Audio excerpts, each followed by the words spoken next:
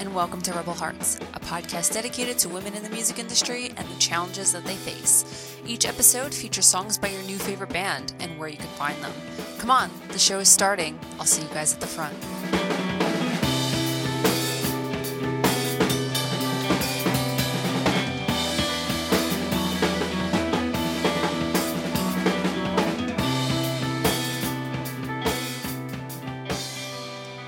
And welcome back to Rebel Hearts. This is episode 41, and today is going to be a different episode, I guess. I don't know. We're going to kind of wing it. Pat is here as regularly scheduled sometimes. Hello. And as you guys know, June is Pride Month, and I wasn't sure if I was going to put out another episode this month because I just couldn't think of anything else to talk about, unfortunately. I'm getting ready to go on tour 5 for Paramore for the next week and a half, 2 weeks. So I wasn't sure I was going to be able to put out an episode as quickly after the last one. So I'm actually glad that me and Pat got the chance to sit down today and do something. So you guys had another episode in June because I really want to talk about more LGBTQ artists. I really do want to play more LGBTQ music. So I really was excited that Pat came by and graced me with his presence. Yeah, because I'm gay. Gay as hell. I'm a gay boy. So I'm the resident gay. Yes. Not the one and only, I'm but the gay correspondent. Hi. So the reason why I said today's going to be a different kind of episode is because we don't really have a formula or real topic that we're going to discuss. We're kind of going to talk about certain LGBTQ icons over the years because, you know, I've said many a times that we shouldn't make straight people or straight allies icons, or, you know, we shouldn't call straight men lesbian icons. We shouldn't call anybody a lesbian icon unless they're actually lesbians. So we're going to kind of talk about why we believe that certain straight women are considered icons for the LGBTQ community, despite me saying that I don't think that we should call them icons even because they're straight. And then we're also going to talk about our top, whatever number we decide, favorite artists that we're listening to For Pride Month. Woo! Movies. Yeah. We might do books. I don't know. Some good tunes that you and your gay friends can get really fucked up to during Pride, because that's why we all go, right? That's the only reason to go. Yeah. So we're going to talk about our favorite all LGBTQ related things, such as books, movies, music. Really not books, to be honest. I don't know why I keep saying books. Me and Pat unfortunately haven't read many LGBTQ Some books. People chose books. I chose looks. I've read like maybe 2 LGBTQ books. Actually, maybe 3. I think. Does Harry Potter count? Because that boy Dumbledore gay? I don't know. It's wildly debatable. Maybe I'll make a poll if everybody thinks that Harry Potter is considered a gay icon. Is Dumbledore considered a gay icon? Listen, if you think he is, then he definitely is. So yeah, I mean, as you guys can tell by this really long intro, we have no direction where we're going, but I really did want to put out something for Pride Month because the last episode I did only really kind of touched on LGBTQ themes, and I felt like I had nothing really to say, which was really unfortunate. But having Pat here is hopefully a little better. He can shed some light, and we can talk about things that are, you know, lighter than the me almost crying and having a nervous breakdown in the last episode reading Haley Williams's Paper Magazine essay. Oh shit, yeah, let's not cry today. Only cry happy tears. No tears left to cry, which starts us off. So I want to talk, let's talk a little bit about what makes these like women icons in the eyes of gay men and women, or, you know, LGBTQA people. And how, what you said before, it's like, why are they icons, and why do we make them icons if they're not necessarily part of the community? I think it's because one, a lack of diversity within pop culture just in general, and we look up to these people as the closest thing to how we want to present ourselves, or how we feel, or what they embody, and like the emotions. And that's why I think, we have people like Cher, Dolly Parton, obviously Madonna, even Britney Spears, Britney, yeah, and a lot of these women, I think they showed, they like embraced the community that was kind of shunned for a really long time. Not only did they embrace them, but they worked with them, and I think that's a large reason why we respect them as icons. Because instead of using, I mean, let's be real, sometimes they do use the gay community, LGBTQ community as maybe a platform for them, maybe like a money, like a cash cow thing. Like I know the gays will buy it, so that's why they do it. But many of them, they really do just want to preach love and acceptance towards everybody. And I think that's the biggest reason why like these women are especially revered in the eyes of the gay community. So, but yeah, so I don't know. I definitely agree. Yeah. I think that, when I was talking about we shouldn't make straight people, quote unquote, icons, I was really talking about like straight men, to be honest. I know that sounds really shitty, but straight men being labeled as lesbian icons really frustrates me. Like, what does that mean? Like Harry Styles is a lesbian icon, and how Thor is the lesbian icon of the Marvel universe. Is he? I saw that a lot. That's an SNL skit, right? I don't know if it was Maybe. SNL or what it was, but apparently Thor is the lesbian icon of the community. Okay. So I can get into it though. Listen, I don't mind it. He didn't ask for this, so yeah. But then also, like, yeah, why don't we support? Because listen, there's a lot of like LGBT people making really great music. Always. There's a lot of actors, LGBT actors, but like they're kind of not put on the same pedestal as a lot of these other women. But I think that could change. I mean, listen, I know I'm just going to talk about a straight white twink for a second, but I really do think like somebody like Troye Sivan has a lot of like staying power. Yeah, because I think he's so honest with himself, and he's like very true to who he's been, and he actually makes music with male pronouns. And maybe that's great for gay people, but even like people like Hayley Kiyoko who uses female pronouns, I think that's a great stepping stone, and I think we need to support support whoever you want, but like especially during Pride Month, support your brothers and sisters. Truly. And everything in between. We were definitely talking. At least I was definitely talking about that recently. I was talking about Hayley Kiyoko and how she is considered the quote unquote lesbian Jesus of our generation. And even a magazine, I can't think of the magazine off the top of my head. It could have been Nylon. It could have been, I think it may have been Rolling Stone. But one of the recent magazines that she was just on the cover for, she embraces the lesbian Jesus term. And I definitely think that that's an awesome thing that we're doing in this generation. If we're going to celebrate anybody, let's celebrate the people that are doing, something for the community that they're a part of. Hayley Williams just got celebrated because during Bonnaroo, Paramore had just played last week. I think it was last week. I have no concept of time, to be honest. But Paramore took the stage at Bonnaroo, and Hayley displayed this rainbow pride makeup that her hairstylist, Brian O'Connor, who is gay, he even said that this is in honor of Pride Month, and everybody was celebrating her, saying, we love a gay icon, we love, an ally and everything. And this one problematic human being on Twitter who always has something negative to say, he was saying that I didn't disagree with him in a sense, because a lot of people were saying, oh, Hayley's a gay icon, even though she's a straight white woman.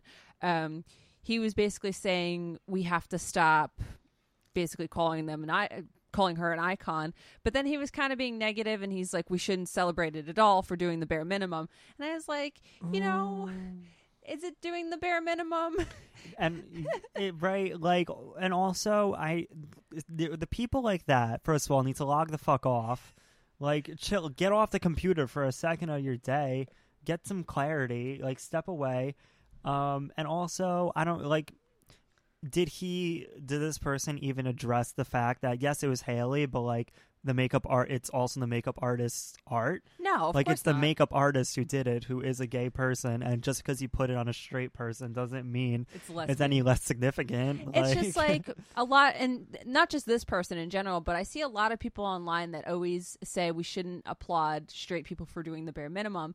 And at this point, it's like, you know, it is so hard for people. I know it's ridiculous. It's 2018, but it's so hard for people to accept the LGBTQ community. So yeah, if the bare minimum even exists, we should celebrate it at this point, because you know. Well, also, yeah, I mean, the gay community, like the LGBT community, has come so far, especially within our lifetime. Like, we witnessed the legalization of gay marriage in the entire country. And I also think that, like, even from personal experience, like the feeling of being rejected your entire life kind of carries on into like your adult life.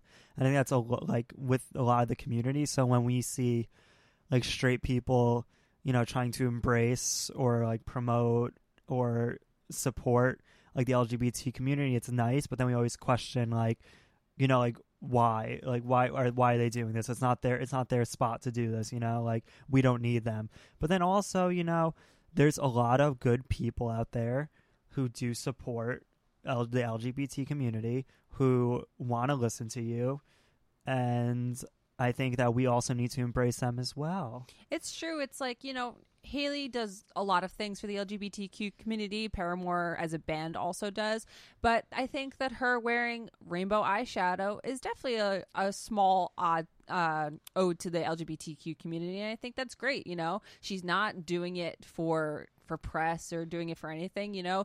Her makeup artist, who is gay, decided to put that makeup on her in honor of Pride Month, and she embraced it. You know, I don't think that's quote unquote doing the bare minimum. I think that's just her being an ally, and I think that that's fucking awesome. And I don't think that we should discredit that, or, you know, but I also think that we shouldn't go the other way and be like, oh my God, lesbian icon of our generation, Hailey Williams forever, you know, speaks for all the gays. You know, I don't think it has to be any extreme. It doesn't have to be, oh, she's doing the bare minimum, why are we letting a straight white woman talk for us? And I also don't think we should be like, yes, queen, she's the lesbian icon of 2018. I think that it's just, you know, it's really nice to have an ally who is widely known in the music industry doing something that simple. And she has done other things. So has Paramore. And even people like Brendan Urie. You know, I've mentioned Brendan Urie before, how he doesn't identify as really gay, straight, bi, or anything. He's never really said anything on the subject. You know, he has admitted to kissing men and, you know, all of that. But even him waving a pride flag is really nice. You know, it's just, you have to take everything. You can't take everything to an extreme. You can't be like, oh my God, who does he think he is with a pride flag? He's not even gay. Or you can't be like, oh my God, Brendan Urie is his lesbian icon. You know, there is a middle ground. You don't have to go either extreme. And I think that that's getting lost a little bit on the internet, is that people shocked. It's just people take everything so extreme in a positive and negative way, where it's really not that. I don't want to say it's not that deep, because, you know, the gay community is so marginalized, and anybody doing anything that's doing good for them should be somewhat celebrated. But also, these people aren't asking for anything, you know. Brendan Urie waving a pride flag isn't him saying, like, yes, consider me your new king. No, yeah, and you can, like, and all, two things. So, there could be, like, just some person out there who sees Hailey's makeup or something and be like, wow, you know, she, like, this person who I look up to so much accepts me, like, as my entire person, you know? And that, even if that, like, small impact, like, if it changes, like, one person's life or perception, then that's fantastic. And also, what was I going to say? Well, while you think of your second thought, is that it's really nice to see people like Hailey Williams and Brendan Urie, of all people, doing things in support of the LGBTQ communities, because, you know, they were raised in Christian households, you know, where, you know, most people use the Bible as a way of being homophobic and defending their homophobic, you know, nature. So I think that that's really great that, you know, being raised in such a you know, I don't want to say Christian environment, but, you know, in an environment oppressive environment where, you know, according to the Bible, even though it doesn't really say anything about it, but according to the Bible, you know, gay is a sin and all of that. So it's really great to see two people that are, you know, still they still have faith and they still believe in something, but it doesn't have to be so black and white, and it doesn't have to be, you know, well, the Bible says I have to hate the gays, so I hate the gays, even though I don't think that the Bible says anything about hating the gays. But no, that's just people. Yeah. That's just white people. I think, and while I was talking about that, I don't think Brendan was raised in a Christian household. I know he says that he was raised in a Mormon household. I don't really know anything about Mormons. But it's just great to see at least Haley, who grew up in a Christian household, you know, doing everything possible to be a really great ally for the LGBTQ community, because, you know, according to the internet, she should hate all the gays. All right. So, also, I just want to add one thing. Sometimes you don't have to say something negative about something. Sometimes you can just look at the positive and praise that and think of that. Not everything has to have a negative context. I think in our generation, and especially with the internet, there's every single thing has to have some negative feedback on it. That doesn't have to happen. It's really easy to be negative about everything, but like it doesn't need to exist. You can look at something and say, I like that, and I like what they're doing, and that's cool. And you don't have to be like, but they shouldn't be doing that because they don't know where I came from and they don't know my life story, and I'm this person sitting behind a keyboard who like I feel very attacked. Like, no, it doesn't. But attacked. Anyway, I want to go to like the other side of it, and I want to talk about people who like how this kind of like breaking the mold, and we see people, LGBT icons, kind of forming as very young people. Like, I'm just gonna say it, like Ariana Grande. Let's be real, that girl, she, like, all right, straight woman, straight female, grew up in a house with a gay brother, and I don't know, I feel like speechless. Yeah, that girl, the things that she does after her reaction to the whole Manchester thing, and just seeing her grow as a person and how much support she has for females and the LGBT like community, and is so outspoken about it. It's so refreshing because, you know, there was, all right, so like the older icons like Cher, Madonna, Kylie Minogue, all those people, they always, you know, they embrace the gay community, but they were never very vocal about it. I mean, yeah, Madonna had Vogue, but Vogue, you know, Vogue is it's black. It's, you know, how do I explain it? It's LGBTQ black culture. It comes from the ballroom scene, right? And she mainstreamed it, right? And there's also other things that did, like, you know, Paris is Burning, but I feel like Paris is Burning is just that's a film. It's about ballroom culture, but it's kind of just very fly on the wall, and it doesn't have, it's not trying to make a profit off of it, let's just say. But then, yeah, like, so you have Vogue, which is literally pure LGBT culture, like to a pin, and she kind of took it and she sang it and she made it hers, and it's one of the most iconic songs. But I feel like it was great for the time, but she wasn't super vocal about being like, hey, like, you know, this is where it came from, and without this there wouldn't be any Vogue. So, like, I don't know, it's interesting to see a lot more pop stars and icons come forward and be so vocal about their support. Like, and like, for example, like you have Dua Lipa, who has her first music video for Blow Your Mind. I don't know if it was her first music video. It was her first famous music video. There's a pride flag in it because it's all about, like, the whole song's message is being yourself and blowing people's mind by how yourself you are, you know, like how honest you are and how you're not willing to make any changes to please anybody. And I think that's very special. And I think the more vocal we are about it and the more you speak about it, the better everything becomes for everybody, right? I definitely think that you're so right. You know, even the icons that we think of to this day, like Britney Spears, for instance, and Cher, and well, actually, Cher is a bad example. Britney Spears and Madonna, they weren't as vocal about being, you know, accepted so widely by the LGBTQ community, where we have people like Lady Gaga who knows where she stands. Hell yeah. Where she knows where she stands with the gay community. And she's not really a straight white woman. I think that she's been kind of vocal about where her sexuality stands. I don't know if she identifies as straight, gay, bi, or any label, but she's definitely been vocal about her support. And I definitely think that kind of broke the mold for pop music, because absolutely, I love and respect Madonna and Britney Spears and all of the other women that came before Lady Gaga. But Lady Gaga was kind of like the first big pop star that finally said, I support you, you know, you're born this way, like all of those things. She was completely fearless about it, and she opened the door for so many people. And she doesn't get. I don't think she gets enough credit for what she's done. Like she's that bitch. She did that.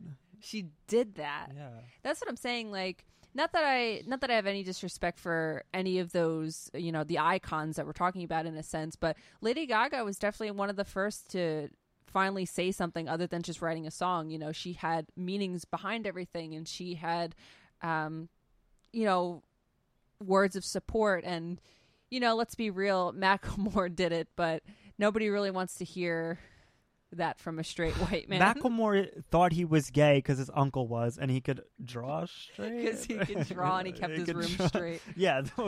What? And then Katy Perry's I Kissed a Girl was like, it's just a fucking mess. All right. Yeah, Katy Perry's I Kissed a Girl. Let's be like, that was pure queer baiting, that right? Was Am gay I for wrong? pay. Yeah. She.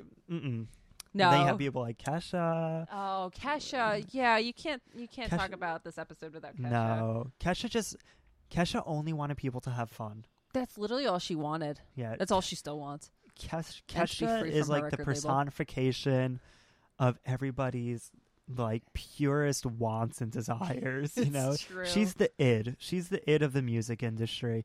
All she wants to do is party, drink, and have sex and love. And love, definitely love. That's definitely her main love. Thing. Love's the big one. Love and rainbows. Rainbow. Kesha, love her. Love Kesha. Yeah. But it's just it's so funny to see how much we've grown with icons in a sense. You know, we have these straight women who are considered icons. Whitney Houston. Whitney. I want to dance with somebody. Gay icon. Yeah. So emotional. I guess so. Like, yes, maybe Sasha Velour was, you know, brought the song back, but Whitney is definitely an icon. Whitney's still an icon for everything. A tragic icon, but an icon nonetheless. Well, most icons are tragic in a way, if you really think about it. No, yeah, absolutely. Everyone's got a sob story.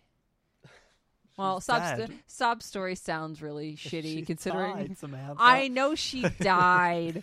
I don't mean a sob story to like discredit all the things that these women have been through. R.I.P. Whitney. Yeah. Oh, I remember when Whitney died. Yeah. That was rough.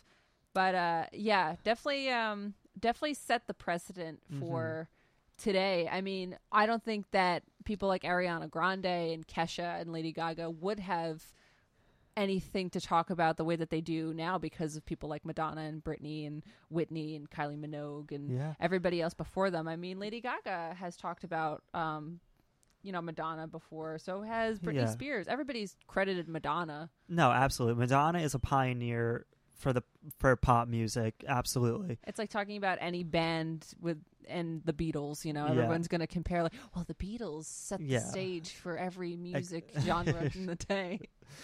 But, and also the thing I feel like, especially for Pride Month, is I think we sometimes forget how integral that music is to the LGBT community, because I think another reason why the LGBT community looks up to these certain icons so much is that because they're like this hyper realization of femininity that allowed gay people to, you know, express their own femininity in a way, you know, like it kind of made it okay to be feminine in some ways. Because, you know, it's like before pop music, what you have for the gays. It's funny you say that, because actually in Laura Jane Grace's memoir Tranny, that I've mentioned in a way back episode where I did an entire episode on that entire book, she credits Madonna, when she was a young boy at the time, before she transitioned, obviously, that Madonna helped her realize that maybe she wasn't born to be a boy, maybe she was born to be a girl. And that was when she was like very young. I can't think of off the top of my head. I want to say she was like 5 or 6 years old, but she was very young when she, you know, saw that, and she saw Madonna doing her thing, being very feminine, and it helped her awaken that part of her brain where she's like, maybe there's something not right. I don't think I was born to be like this. I think I was born to be more like Madonna. And she was very confused and conflicted for a long time. I mean, she didn't transition until later in life. By later in life, I mean in her like late 20s. But I consider that later in life at this point. But I mean, she basically knew she was trans from a very, very young age. And Madonna helped awaken that. And I definitely think that goes with what you just said. You know, pop music was this ideal, not ideal. It was this fantasy, essentially. You know, Madonna didn't seem like she was a real person when you saw her on TV and all of these things. She was so glammed up, and she was so different than what normal people, I guess, were. And and you know, her, like Madonna and people like her, I think they were so comfortable and confident in their femininity and their skin that I think people saw that and they're like, if they're that comfortable, like, why can't I be? Exactly. And like it you know, it helped people be honest with themselves. They saw themselves. Yeah. They projected themselves onto them. Well, same thing with David Bowie too, with being so androgynous and being so feminine. And Prince. Yeah, exactly. You know, we're talking about the women icons here, but you know, there was also the men who set that precedent as well. You know, we had Freddie Mercury, we had Prince, we had David Bowie. You know, they kind of bended everything we knew about masculinity. You know, toxic masculinity did not exist in their universe. No, they turned it on its head. People were confused. People were confused why they were attracted to like David Bowie and Prince, and Freddie Mercury. And I think that's great because they push the envelope. And actually, something that's really shitty about the recent Freddie Mercury documentary called Bohemian Rhapsody that's coming out, I think, in November in theaters, is that apparently, according to the internet, I haven't really looked this up yet, so if you guys listen to this episode and you tell me that I'm wrong, I'm sorry. But apparently they're omitting the whole AIDS thing from his story. And by AIDS thing, I mean, you know, the whole epidemic and everything about his life with AIDS. They're just making the whole story about just the band, but yet it's about Freddie Mercury. It's very confusing. Like, they're kind of omitting the whole him being I don't want to call it gender bending because that's not a real term.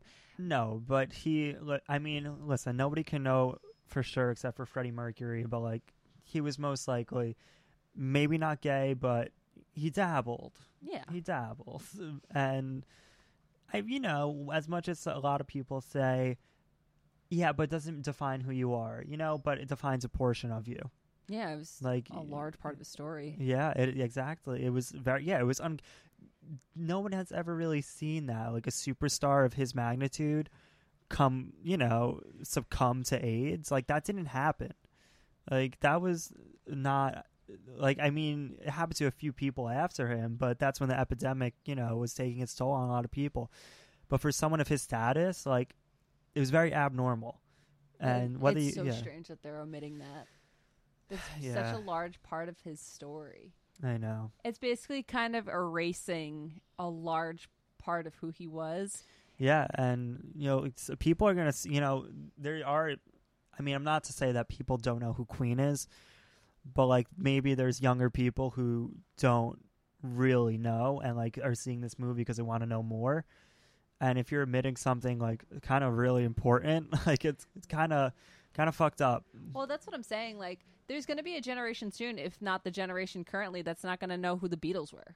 You know, it's just going to happen. Yeah, they're going to have to like look in a textbook or something, you know? That's what I'm saying. You know, there's so many things that happened when we were growing up that we had to learn from either a textbook or word of mouth, or there's still things that I'm learning, and it's only, you know, 10 years before my time. You know what I'm saying? It's not, it's so weird to think that there's going to be a generation that's not going to know anything that we know, and they're going to be so, you know, I'm going to use the word ignorant because, you know, they just don't know any better.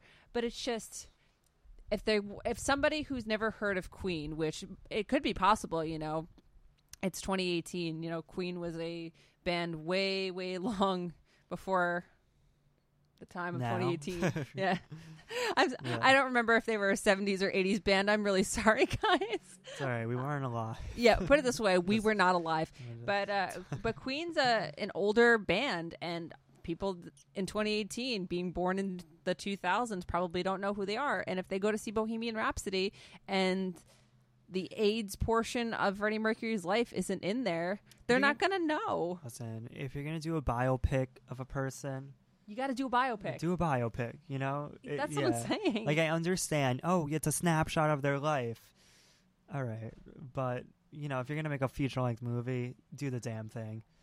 That's what I'm saying. Like, all these movies, like the Runaways movie, you know, it was pretty on point with Cherie Curry's memoir, you know, Neon Angel, which was what the movie was based off of. You know, there's a good way to do biopic and a feature-length movie about somebody's life. Yeah, didn't they even? I mean, they showed how Abraham Lincoln died in Lincoln, right? I never saw Lincoln. To be honest, I don't think I did. I'm just assuming they did. But right, but like when you do a biopic, you hit the most important parts of someone's life, and I feel like that was such an important part of his life, or at least part of his legacy. Yeah, you know, even in the Runaways movie, Cherie Curry and Joan Jett were left-handed, which I didn't even know, and Kristen Stewart and Dakota Fanning, you know, signed the record contract in that one scene for 10 seconds left-handed. Wow. You know, if you're going to do that, come on. But that's all I had to say on that.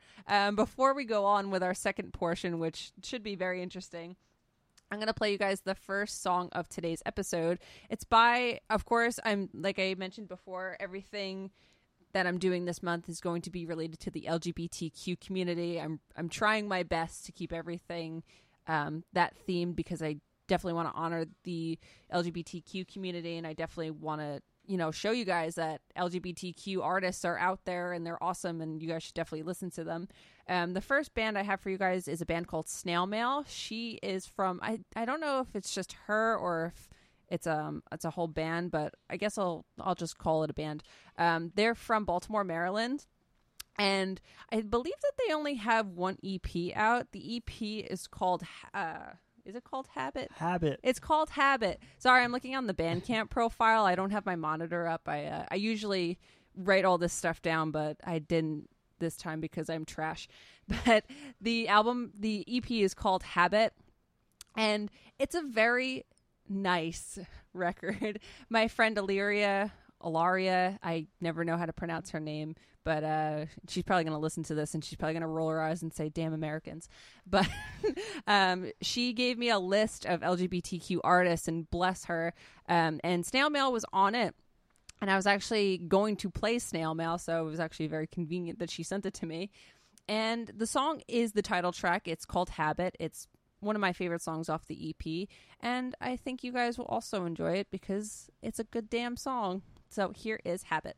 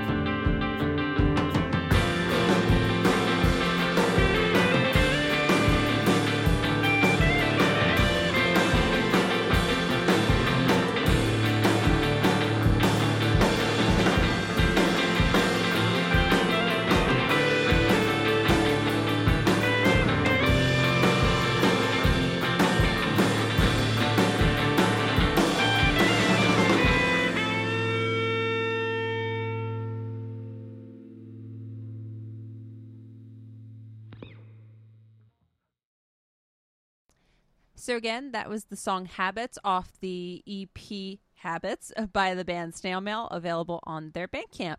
So I did mention that we were going to talk about icons, and we were also going to talk about our favorites, LGBTQ edition, with music, movies. We wanted to mention 2 books, and we did want to maybe touch on a TV show or 2, because me and Pat were trying to think about what we've been watching, and it's basically, you're given RuPaul's Drag Race, and yeah, I feel like that doesn't need to be said. Yeah, that's just 101. So we did want to talk about, I was talking to Pat before when I was bouncing the idea off to him. We were talking about movies, and I did want to talk about Call Me By Your Name and Love, Simon. And the reason why I mentioned books is because Pat read the book to Call Me By Your Name, and I read the book for Love, Simon, and we both saw the respected movies. And I did want to finally touch on with Pat the Call Me By Your Name debate, because I touched on it a couple of episodes ago, how people were saying that it was a pedophile love story and did not deserve to be in the same realm as Love, Simon. Now, Pat did not see Love, Simon. He's waiting to watch it, and I mean, that's fine. I told him all about it. He knows about it. But I wanted to touch on it again, even though I already touched on it. But I did want to talk about it with Pat here, because he has a lot of things to say about Call Me By Your Name. But before he tells you what he has to say is, Love, Simon was such a different story than Call Me By Your Name. And what I mean by that is, Love, Simon was a coming-of-age high school rom-com that would have been any other regular movie for straight people had the characters been straight people. So I definitely think that with that, Call Me By Your Name was totally different, because Call Me By Your Name wasn't really coming of age. It was more so just a gay love story, which we've said plenty of times. I think me and Pat actually touched on that when we did the Oscars episode. But Call Me By Your Name got a lot of shit for Elio being 17 and Oliver being 24. So everybody called it a pedophile love story, called it disgusting, said a bunch of shit about it, because I had said that Love, Simon and Call Me By Your Name deserve to be recognized for different things, but also being strong gay male films. Well, gay male lead films is what I meant to say. So I want Pat to talk about Call Me By Your Name, because he has a lot of feelings about it, and he's also going to talk about how the book was a little different. I'm pretty sure we already did this in our Oscars episode, now that I'm thinking back, but I definitely want him to touch on the debate, because I don't think that we have done that yet, unless my memory is really shitty. Well, I think it's 2 very different things to compare. I just think that people are comparing them because they're 2 LGBT films, but not even LGBT gay films.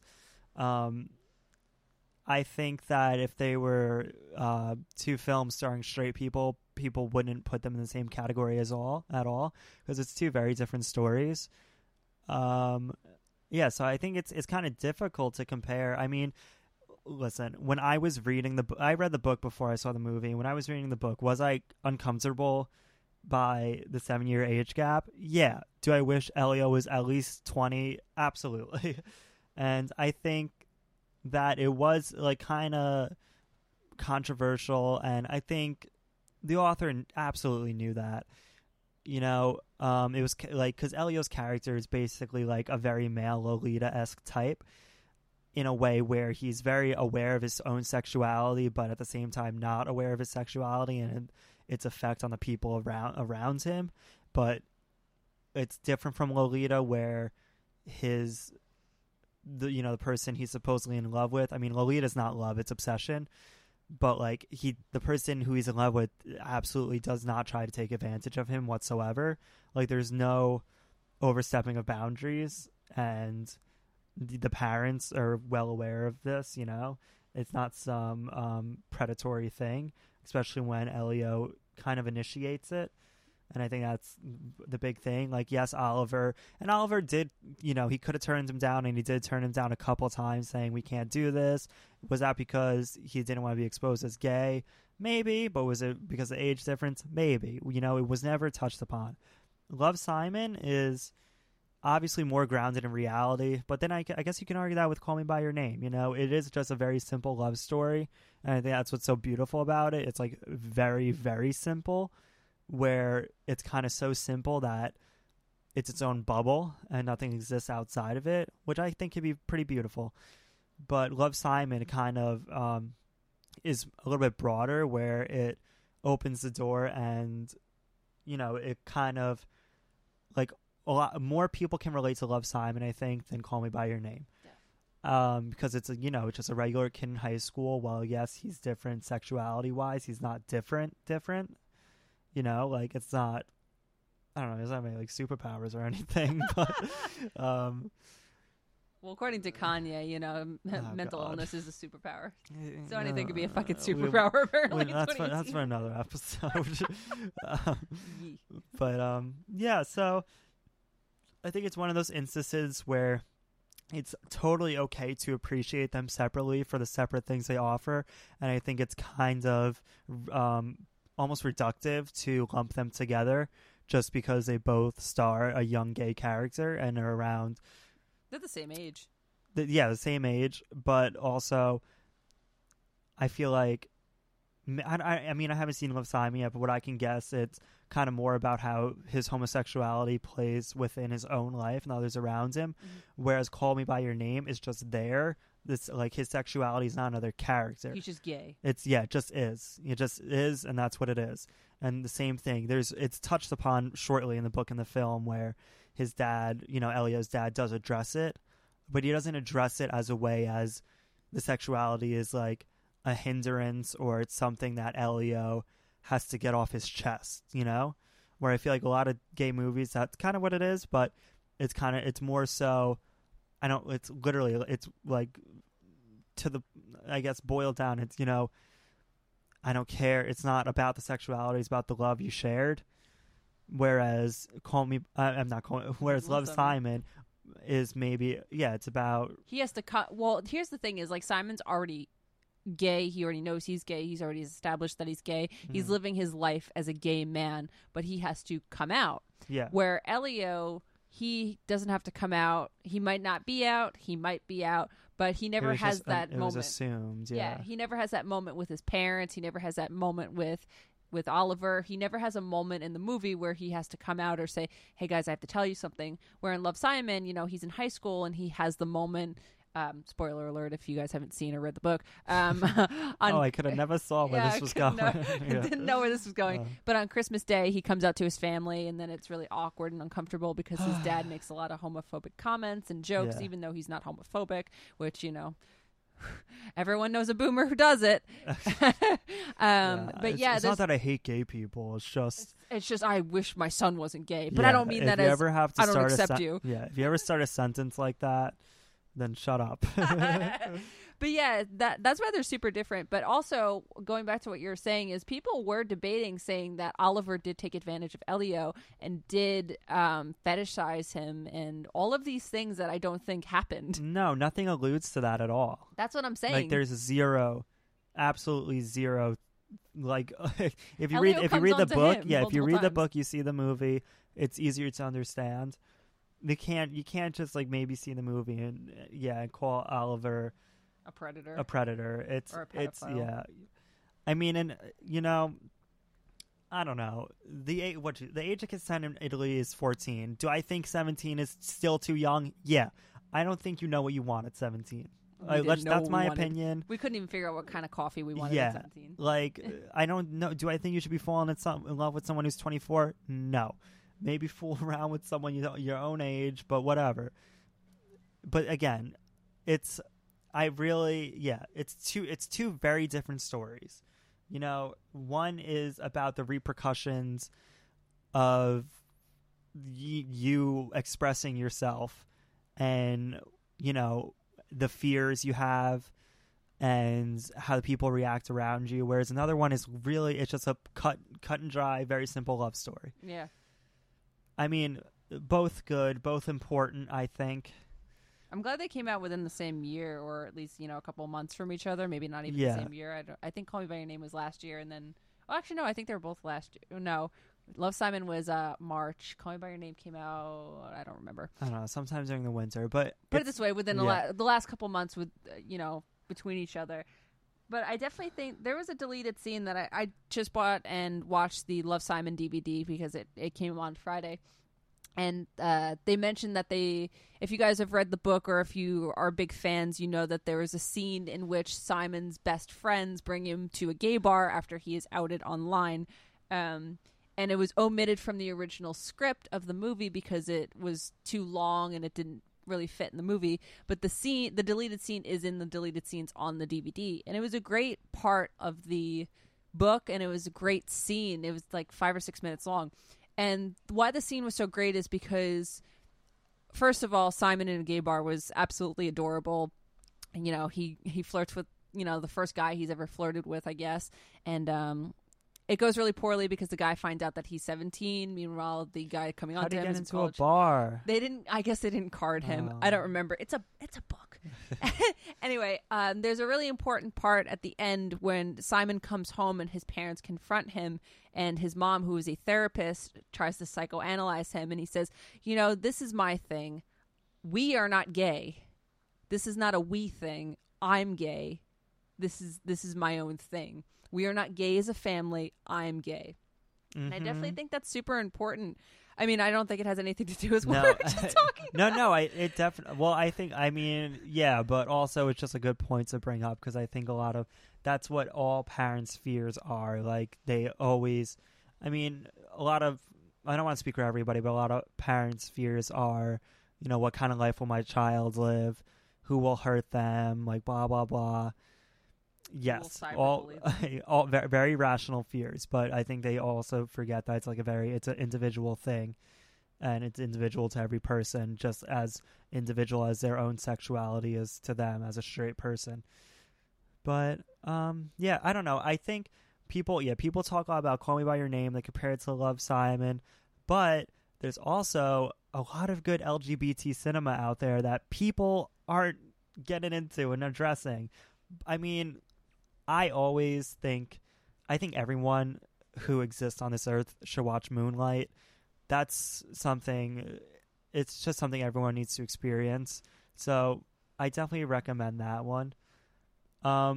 And also, do yourself a favor, go into the LGBT movies section on Netflix, and they have a great selection. The Babadook is on there. Oh my God, give me a fucking... I had to say it, sorry. But yeah, like... why am I like this? Like any of Xavier Dolan's early films, like there's one, I Killed My Mother.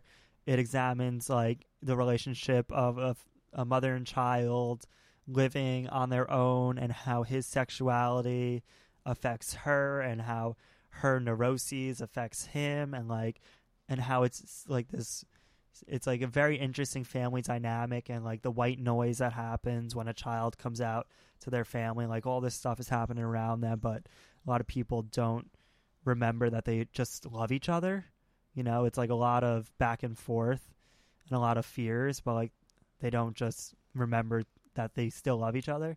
So that's a good one I like. But I'm a Cheerleader is a classic. Natasha Lyonne. Everyone loves But I'm a Cheerleader. Oh yeah, that is a classic. Any of John Waters' films, I mean they're disgusting, but like Pink Flamingo is a classic. Or even like Priscilla. I mean these are all like I feel like so stereotypical. Like Priscilla, Queen in the Desert is great. Wow. I just saw, me and Pat were actually talking about the movies that I just recently saw, and I saw Disobedience, which stars Rachel McAdams in it, and that was honestly, I expected more. I don't know what I was expecting, to be totally honest with you guys, but it was a really good movie, and it was another one of those Call Me by Your Name type movies where it's like nobody's coming out. They're living their life with their sexuality. They're not afraid of it. They're just living their life as if anybody, like any straight person in a movie, would be living their life. There's no coming out. There's no awkwardness. There's just, I'm interested in women. I'm kissing this woman. There's no weirdness.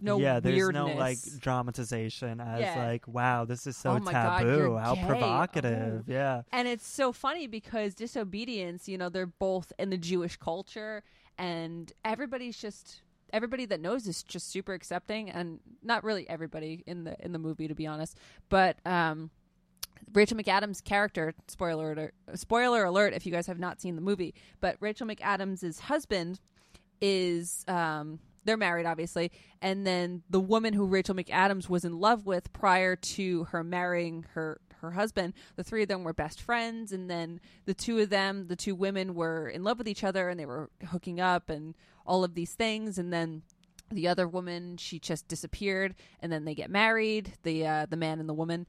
And then the other woman who Rachel McAdams was in love with comes back into the picture, and then they start their romance again and everything.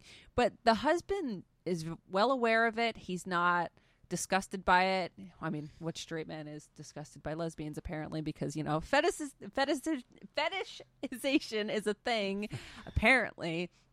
But it's just, there's no awkwardness, there's no disgust, there's no anything that usually people try to put into movies with LGBTQ characters. And that's why I liked Love, Simon and Call Me By Your Name and Disobedience, because, you know, although Simon did have to come out to his family in the movie because it's a coming of age story of a 17-year-old boy in high school, and he was already outed on the internet. But the three of them share in common with, they don't make being gay a weird thing. They make it an accepted thing, which is great because it should be accepted. There's nothing wrong with it. But, you know, with years of people making jokes about how being gay and being trans and being really any marginalized group is wrong and bad and disgusting, it's really nice to have three films within the same year, or at least, you know, the same 2 years, that kind of celebrate and make it normal. It's just really nice. Well, yeah, I think we're definitely starting to see now more than ever, like, gay LGBT characters being written with actual personality traits and like some heft and dramatic depth and stuff, instead of really just being the token LGBT character, you know, like the funny, like comic relief, like super feminine, super butch, anything like that. And like now, like people are writing them as actual people, which is mind blowing. It's almost like they are. But you know, it actually, speaking of a movie that actually did a really great job that people probably wouldn't expect to say was Blockers. Blockers, spoiler alert again. Sorry, I feel like I have to say that because I don't want anybody to yell at me for spoiling movies. I haven't seen that yet. Oh, you don't want me to tell you? You can say it. It's well, I already told you. It's adorable. Okay. The one of the, for those of you who don't know or forgot or really don't give a fuck, but it's basically three parents who try to cock block their kids on prom night from having sex. Now, one of the daughters is actually gay, and her father is estranged from the family, cheated on the mother, all of this stuff. You know, the daughter hates him, the family hates him, she's already dating somebody else. She is a lesbian, and she doesn't tell anybody because she's afraid, obviously. She's only like 16, 17. I don't know how old she's supposed to be. But the father comes in, and she's like, I'm not afraid of her. I'm not afraid of her hooking up with that guy that we saw. She's a lesbian. I don't even have to be in her life, and I know that. And it's just, oh my God, it was so cute in the end. Like, I'm not going to spoil it because Pat hasn't seen it yet. But there's like a really tender moment between the father and his daughter, and she does come out to her friends, and she ends up dating the really cool Asian girl, and ooh. It was just really, it was just really nice to see a really nice portrayal of a young lesbian character in a film that you didn't think would have that's one. Not tragic or anything. And it's just the shift, like you were mentioning, the shift within the last couple years with LGBTQ characters is so much more positive and accepted. Like, she comes out to her three best friends, and they're like, "That's cool, that's awesome." Yeah, and then even the father, you know, he was accepting. Obviously, he already knew that she was a lesbian before she even came out. It's just like, it's so nice to see movies portraying LGBTQ characters as just people. Yeah. I know that's so weird to say. No, but absolutely. Yeah, I want to talk about another movie for a second, too, which goes along with that. It's this movie called Tangerine, and it's like a very special movie because the entire thing was filmed on an iPhone. But like, that was like what was that other movie? I don't know. Oh, Oh, you keep talking. Okay. But yeah, it follows the lives of two black trans sex workers. And I mean, to a certain extent, there is some like sadness in it, but for the most part, it's a comedy, and it's like an incredible. It's funny, it's fast paced, and it's like the characters are so well written and so likable, and it was just like really great to see, like sit down and watch that movie and really really enjoy it, and like not have these two people who do it like people like this exist, and not have them kind of put into a very stereotypical box and be treated as actresses. And like, the story didn't even revolve around like them being trans or anything. It was just like it's the two friends who have like a rough day and just trying to live. And I don't know. I think that's like, it was a really special movie, and it really stuck with me when I saw it. It's also available on Netflix if you guys want to check it out. But yeah, it's it's just a good movie. And like, I was thinking, I was trying to think of like some movies about trans people that represent them in a positive light, and I really wanted to, talk about one that features actual trans actresses and is somewhat recent and accessible for our generation. So I was thinking of Trans America, which stars, what is it, Felicity Huffman? I think so. I heard about it. I honestly her first name's Felicity, but there's a lot of Felicities out there. There's so many Felicities. You wouldn't think there were, but there is. But that too is a fantastic movie. I mean, the only downside is it's not a real trans woman, but it does chronicle the story of a biological male who has a son who is traveling across country with them to get their sex change, and you get sex change surgery. And it's also like one of those very tender movies that handle its subject matter very well. And I remember the first time I saw it a couple of years ago, I straight up cried. But it was really good, and I think it's like another one of those important films that needed to be made. What was that movie? Oh, by the way, the movie I was thinking of was Unsane. Did you see it? The movie that was shot all on an iPhone? No, I haven't seen it. Oh, you have to see it. It was really good. I heard it was, Dude, it was really good. Okay. Unsane was the movie I was thinking of. What was that movie that was just coming out that had the trans actress? Oh my gosh. It's recent. Can you think of it off the top of your head? You gotta give me more than that. It's that movie, I think it was based on real life, where the man falls in love with the woman, and then everybody's like really pissed off and basically saying, but she's a man, and all of that.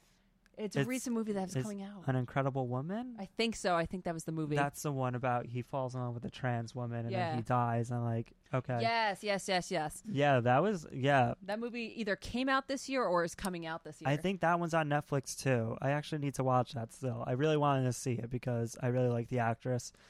But it looks incredible. Yeah, I think it won an Oscar actually. I think when we did the Oscar episode, I think we had touched on that. I could be wrong. Yeah. Yeah, but there's been a lot of movies in the last year or so, 2017 and 2018, that have been really progressive towards LGBTQ individuals, and I think that that's really awesome, and I think that we should keep pressing forward. Keep it going. So now we're going to move on to music.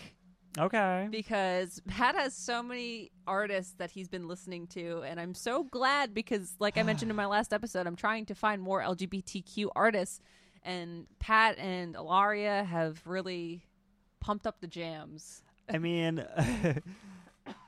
I made a playlist. Me and my friend made a playlist in honor of Pride Month.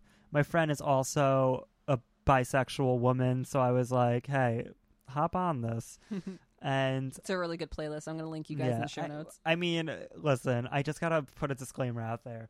There is some Azealia Banks on it, and don't judge. Like, you can judge me. Don't judge me, though. Like, I know who she is. I'm well aware of what she is. She puts out bops, all right? But it doesn't make it okay for anything she ever does. And I'm probably going to delete them when I get a chance. But they're on there, I'll get rid of them eventually. Well, we were talking about that, how Azealia Banks is. I've mentioned how problematic she is, and Pat's well aware of how problematic she is, but they're just on the playlist. Yeah. Just blame it on your friend. Just blame it on her. Yeah. We won't name her, but grew up with her. It's fine. Yeah. She'll understand.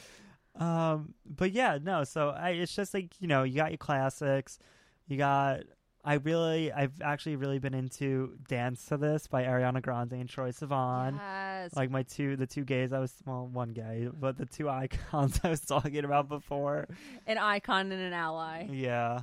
My friend Kate, actually, I talk about her often. She has a YouTube channel. Guys, check it out. I'll definitely link it to you in the show notes. She's my best friend. She put out a reaction video. I think it was either yesterday or Wednesday. She did it this week. I'll link it to you guys, like I said. She did a reaction to the Troye Sivan Ariana Grande song, and she said that Troye Sivan's voice was underwhelming. How dare she? All right. Well, Pat's agreeing. Here's the thing: if you're gonna go ahead to toe to toe with Ariana Grande in a song, be prepared to be overwhelmed. Like, nobody's voice can really stand up to hers. I mean, do I know what she's saying? Not really. But does it sound good? Yeah. We were singing to No Tears Left to Cry, and we were just like... You can literally just groan and moan throughout any Ariana Grande song. And still be off pitch. Yeah. But also, it'll still sound like you're singing the lyrics. It sounds like she sings with a mouthful of marbles. But I love her. We love her so much.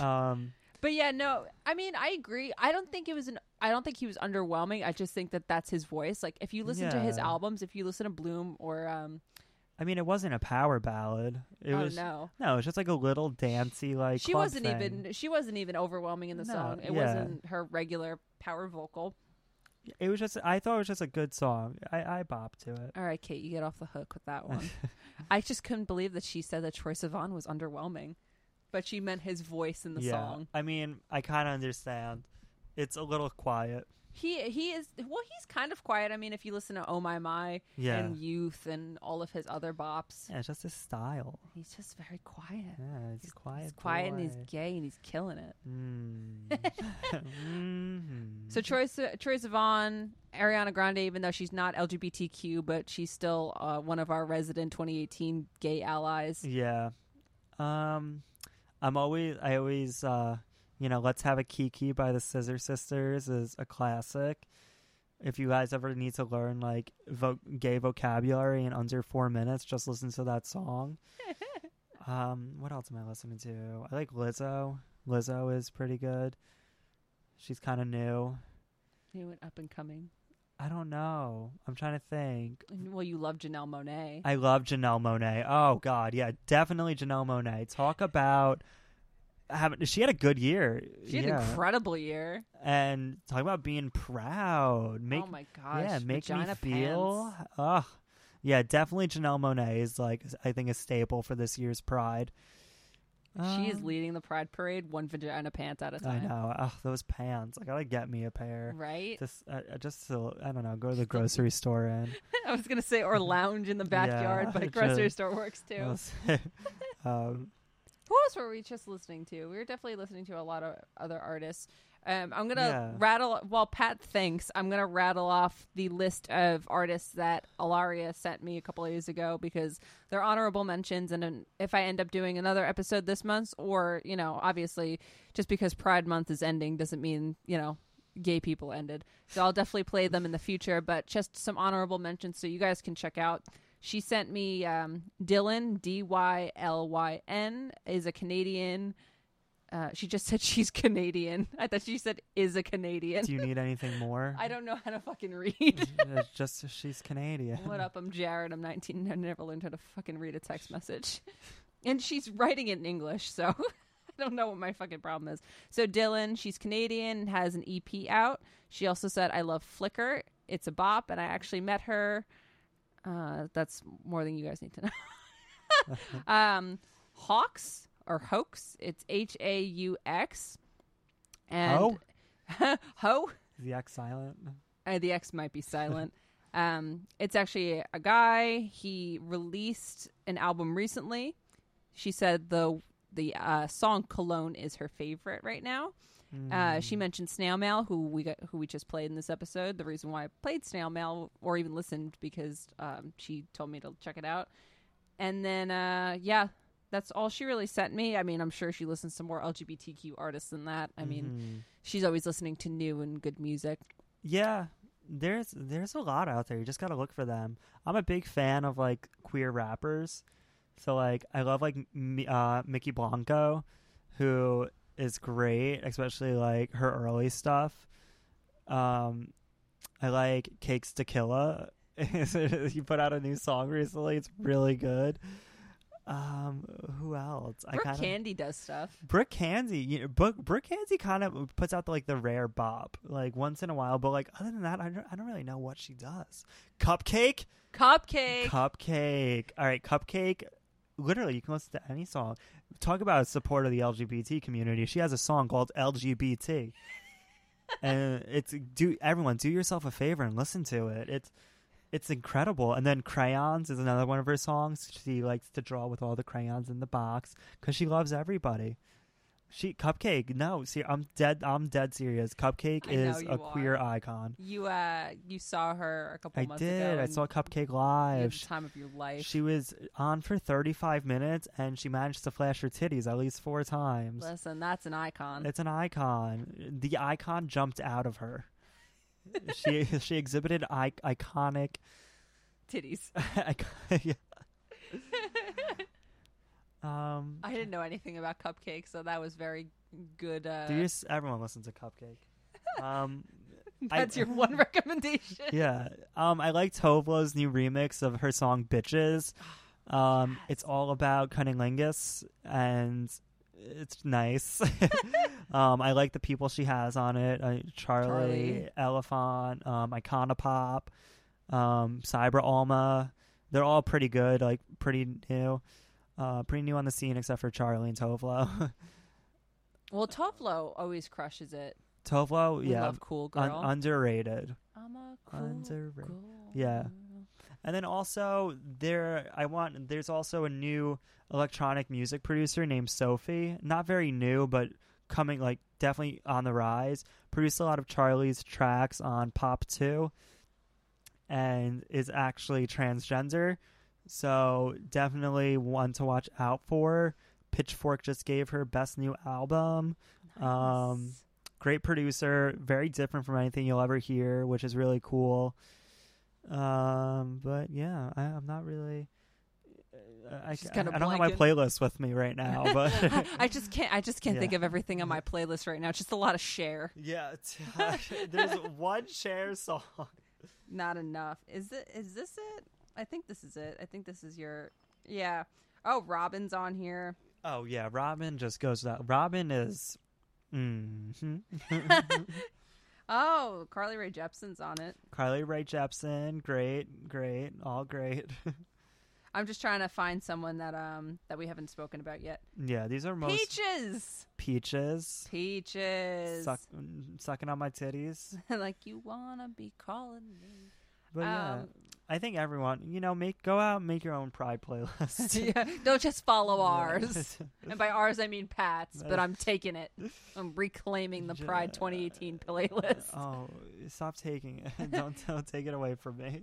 Another artist, actually, that I just found out was LGBT, was Petal. I actually just shared a couple articles on Twitter that she just did she did a couple of interviews talking about her sexuality for Pride Month. She has a record that she recorded.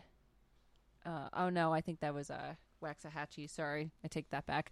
But I have Petal's record. It's called Shame. She also has an EP called Scout. They're both very good.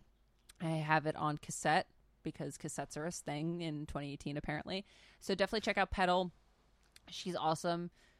I'm trying to think of another artist that was suggested to me. I can't think of off the top of my head. I did mention in the last episode, or maybe I didn't, but I've definitely tweeted about it. I myself have a Rebel Hearts playlist that's on Spotify that I keep updating. It's basically all artists that have inspired me, have inspired the podcast, music that I'm currently listening to. It's got over like 200 songs, I think. It's basically just all my favorite songs from over the years. Not every song, obviously, that I've ever loved because, I still want to listen to my own playlist. It's a pretty decent playlist, if I do say so for myself. Toot toot. I mean, obviously I like it. I made it, But definitely check it out. There's a lot of cool artists on there. Definitely artists that you may have never heard of. There's not every artist that was on the podcast is on there because not everybody is on Spotify, even though Spotify should put everybody on their, their app. I should be on there, just saying. Spotify is very picky about what podcasts go on there, so they don't even have good ones. I tried listening to them. I don't even know what podcasts are on Spotify. I don't know. It's like the knockoffs. Right? Don't sue me. Rebel Hearts on Spotify 2018. Make it happen. If I get over 100 listens, will I be on Spotify? I feel like Spotify, you have to have like 30,000 listens an episode for them to care about you. So, #never. Notice me. Notice me. If I have Pat on more, will Spotify care? Please leave your suggestions. They better. I pay them $9.99 a month. I pay $1 the next 3 months because I'm doing a trial. Bitch. Listen, I can't afford Spotify Premium. And you think I can? I'm balling on a budget. You know what I could spend that money on? Literally anything. New shoes. I don't know. At ASOS. Anything. So, I definitely suggest you guys check out Pat's Pride playlist. Like I said, I'll link to it in the show notes. It's got a lot of good stuff on there. I'm going to link also my Rebel Hearts playlist in there. There's a lot of great artists. There's a lot of LGBTQ artists on there. Lots of great songs, lots of bands that you guys should check out. Pat has the classic staples on his, and also along with other artists that you may have not heard of, / the artists that we mentioned in this podcast episode. So definitely check out both playlists, or definitely just go exploring on the internet. There's tons of stuff out there. You just have to know what to click, know what to look for. I know there's an LGBTQ playlist on Spotify right now that I actually found a couple of artists on myself. So definitely check that out as well. And yeah, just keep on being progressive and supportive, and know your place. Know that if you are a straight person, don't overstep. I do my best every day to try and not overstep. Be as great of an ally as you can.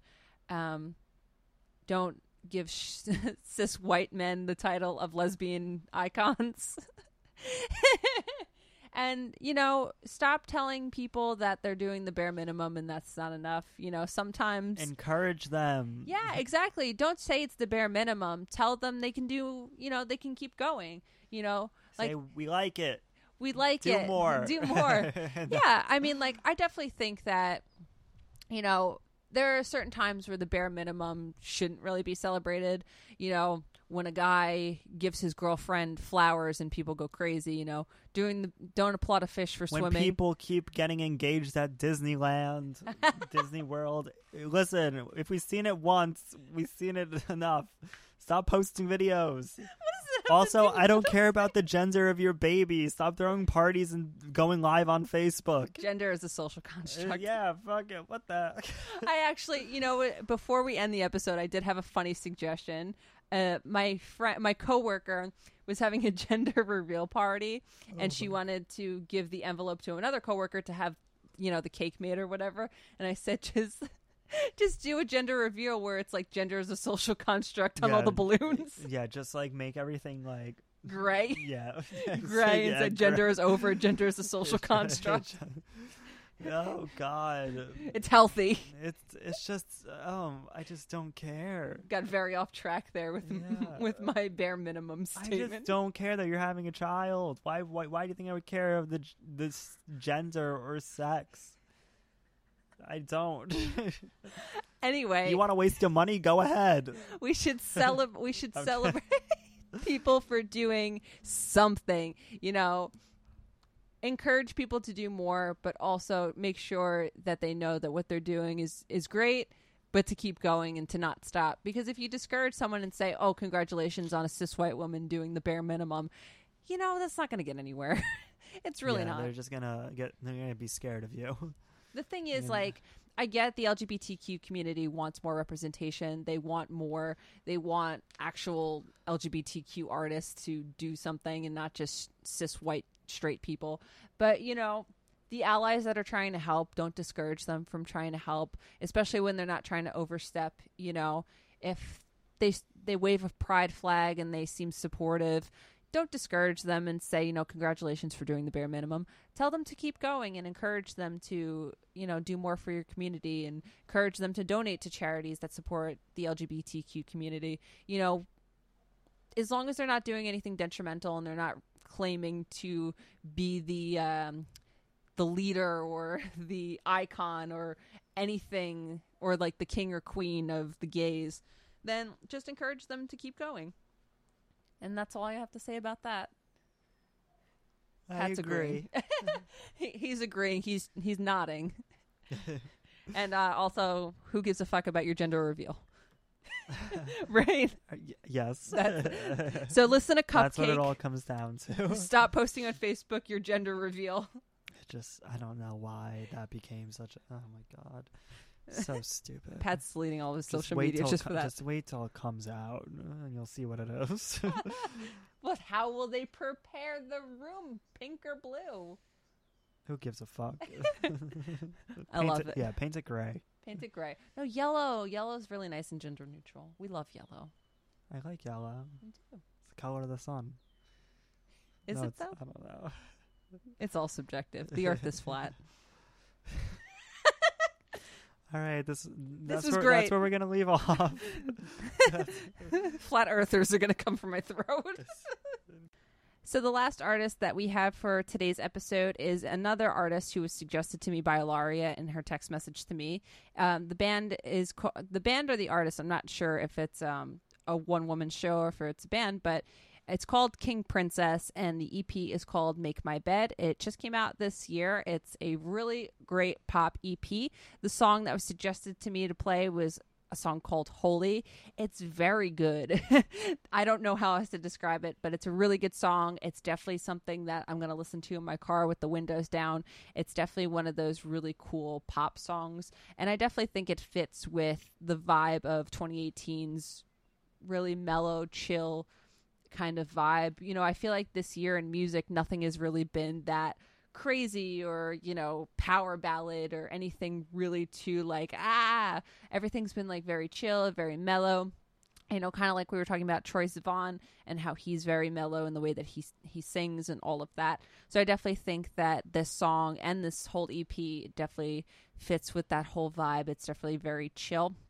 It's considered electro pop, which I guess I agree with. It's just a really good song, and I'm glad that it was suggested to me by Queen of Music.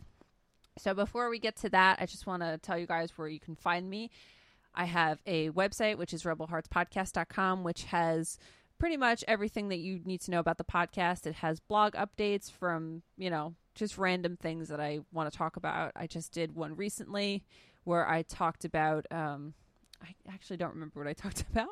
I think the last blog post I did, I was talking about the Colbert show and how it the Paramore Rose-Colored Boy performance that I didn't get to see live was really important, how it speaks to the song and the pop machine and basically the music industry in general. So definitely check that out. I think I did it like about a month ago.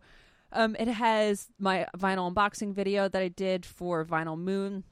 Definitely check that out. And it has the web store, and the web store is rebelheartspodcast.bigcartel.com. I will have pins with me on Tour 5. I'm going to a couple of dates, so if you see me, I have a little square card reader, so you guys can pay by credit card instead of cash, because cash makes me nervous.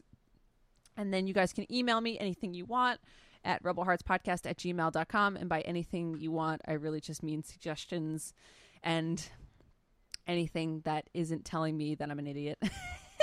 And then Instagram is Sam is Socks, and Twitter is Rebel Hearts Girl, where basically everything that I ever need to talk about is on there, including all of my Paramore rants, and that seems to be the only thing that anybody ever cares about anyway. So I will link to you guys in the show notes, Pat's Pride playlist, my Rebel Hearts playlist, and that's basically it. So thank you again, Pat, for making another great episode with me and talking all about the greater parts of the LGBTQ community in all industries. You're welcome. And thanks for being great. Yeah, thank you for having me. Always. Bye. That's not how we sign off. Subscribe to my channel. He doesn't have a channel. Like and subscribe, share with your friends. Well, you can like and subscribe to his Spotify playlist. That's about it. Good night. That's still not how we sign off. Anyway, I'll see you guys at the front, and here is King Princess.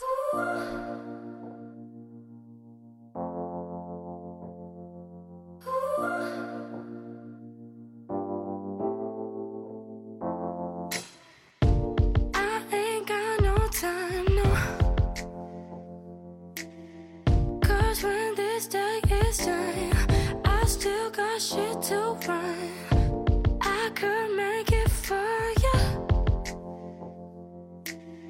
'cause you're so beautiful.